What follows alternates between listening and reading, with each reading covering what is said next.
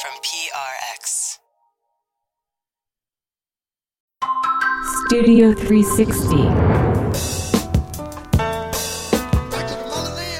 Hi, this is Kurt, and we have some podcast specialness for you. What you're hearing is a track by DJ Shadow from the record that first got him noticed in a big way. It's called Introducing.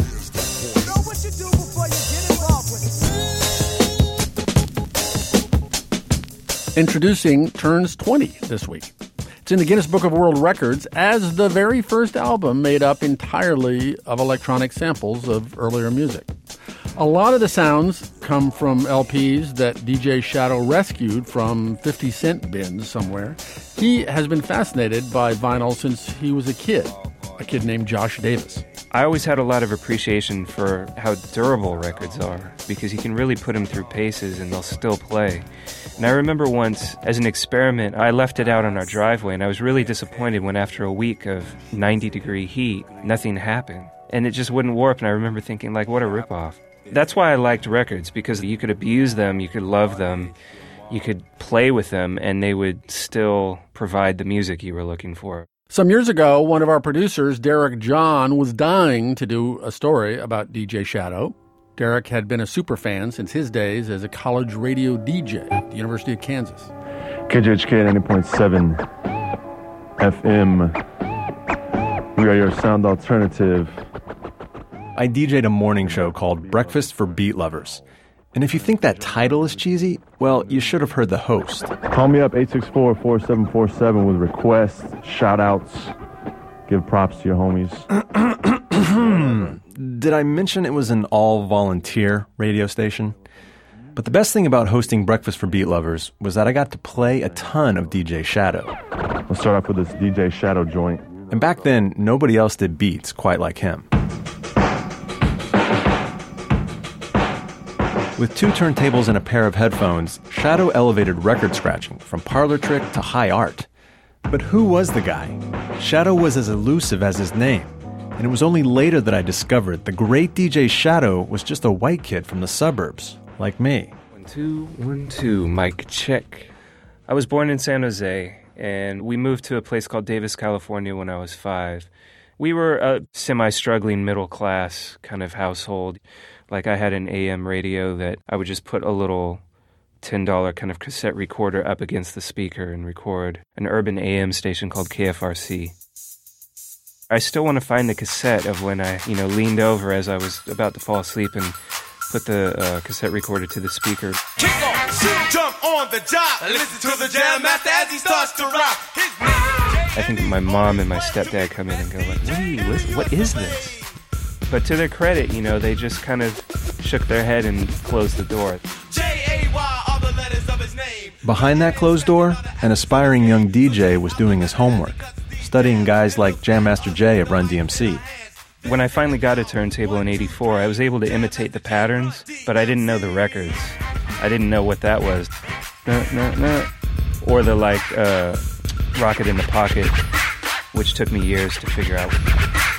I remember just being, incredibly excited to hear the original source.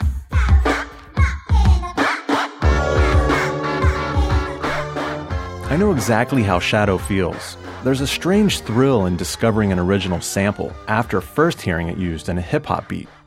And by the time I heard DJ Shadow's own work in the late 90s, it was a revelation.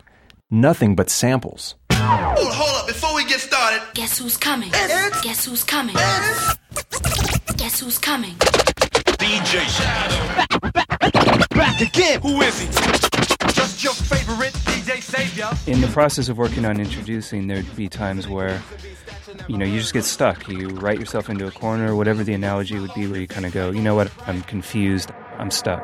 You're just fessing, man. I don't even want to hear about it. You're just fessing. And so what I would do is get in my car, drive half an hour to Sacramento, and go to a store there that I had recently acquired access to the basement. Now, any vinyl junkie knows that a record store basement is hallowed ground, accessible only to a chosen few.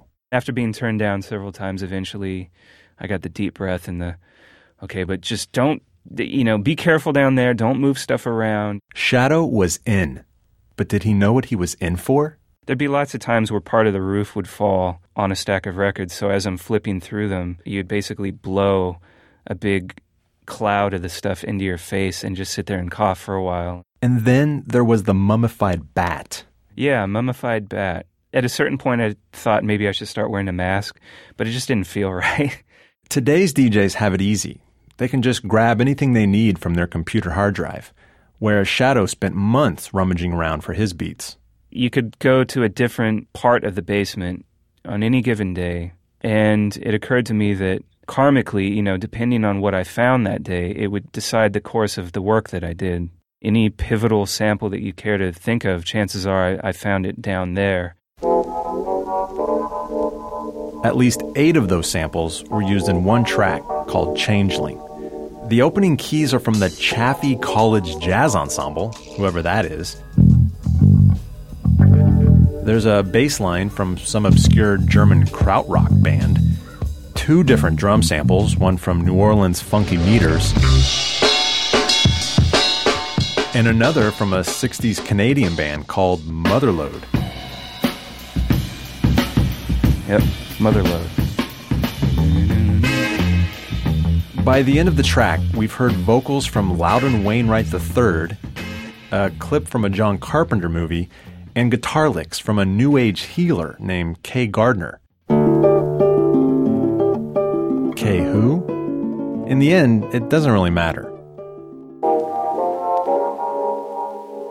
I was kind of interested at the time in taking a 4/4 beat or taking a straight-ahead break and kind of getting into other time signatures, taking them completely out of their element, really just kind of freaking it.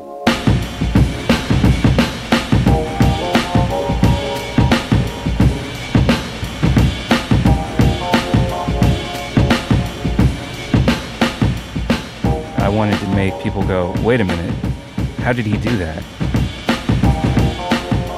Rap was about taking what was around you when you had nothing and making something original out of it.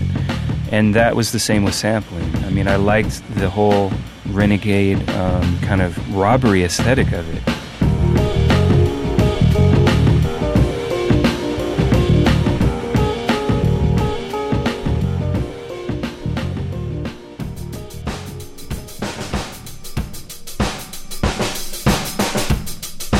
A lot of it was kind of a middle finger, like, I'm going to take your, famous song that you all love, and I'm going to just sort of pee on it. Because that's hip-hop. That's it's confrontational. Wait a minute. Confrontational? That's not how DJ Shadow comes across.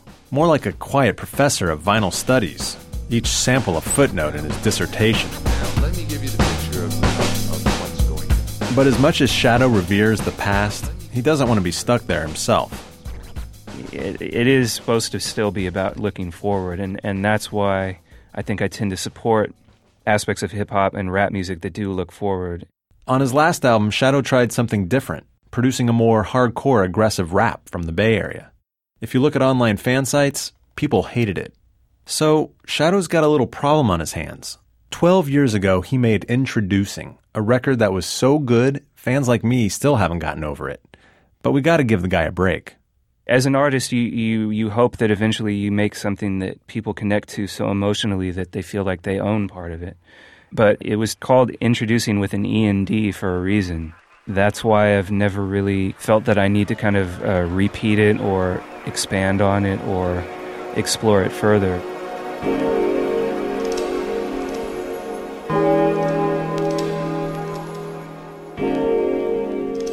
That's DJ Shadow back in 2008 talking about his record Introducing. And it turns out he has repeated and expanded on it considerably. There is now a 3-CD, 6-LP reissue of the album in honor of the 20th anniversary. It's called Introspective. Thanks to Derek John for bringing us that story. We'll have a new edition of the 52-minute weekly show here in the podcast on Thursday. Till then, thanks for listening.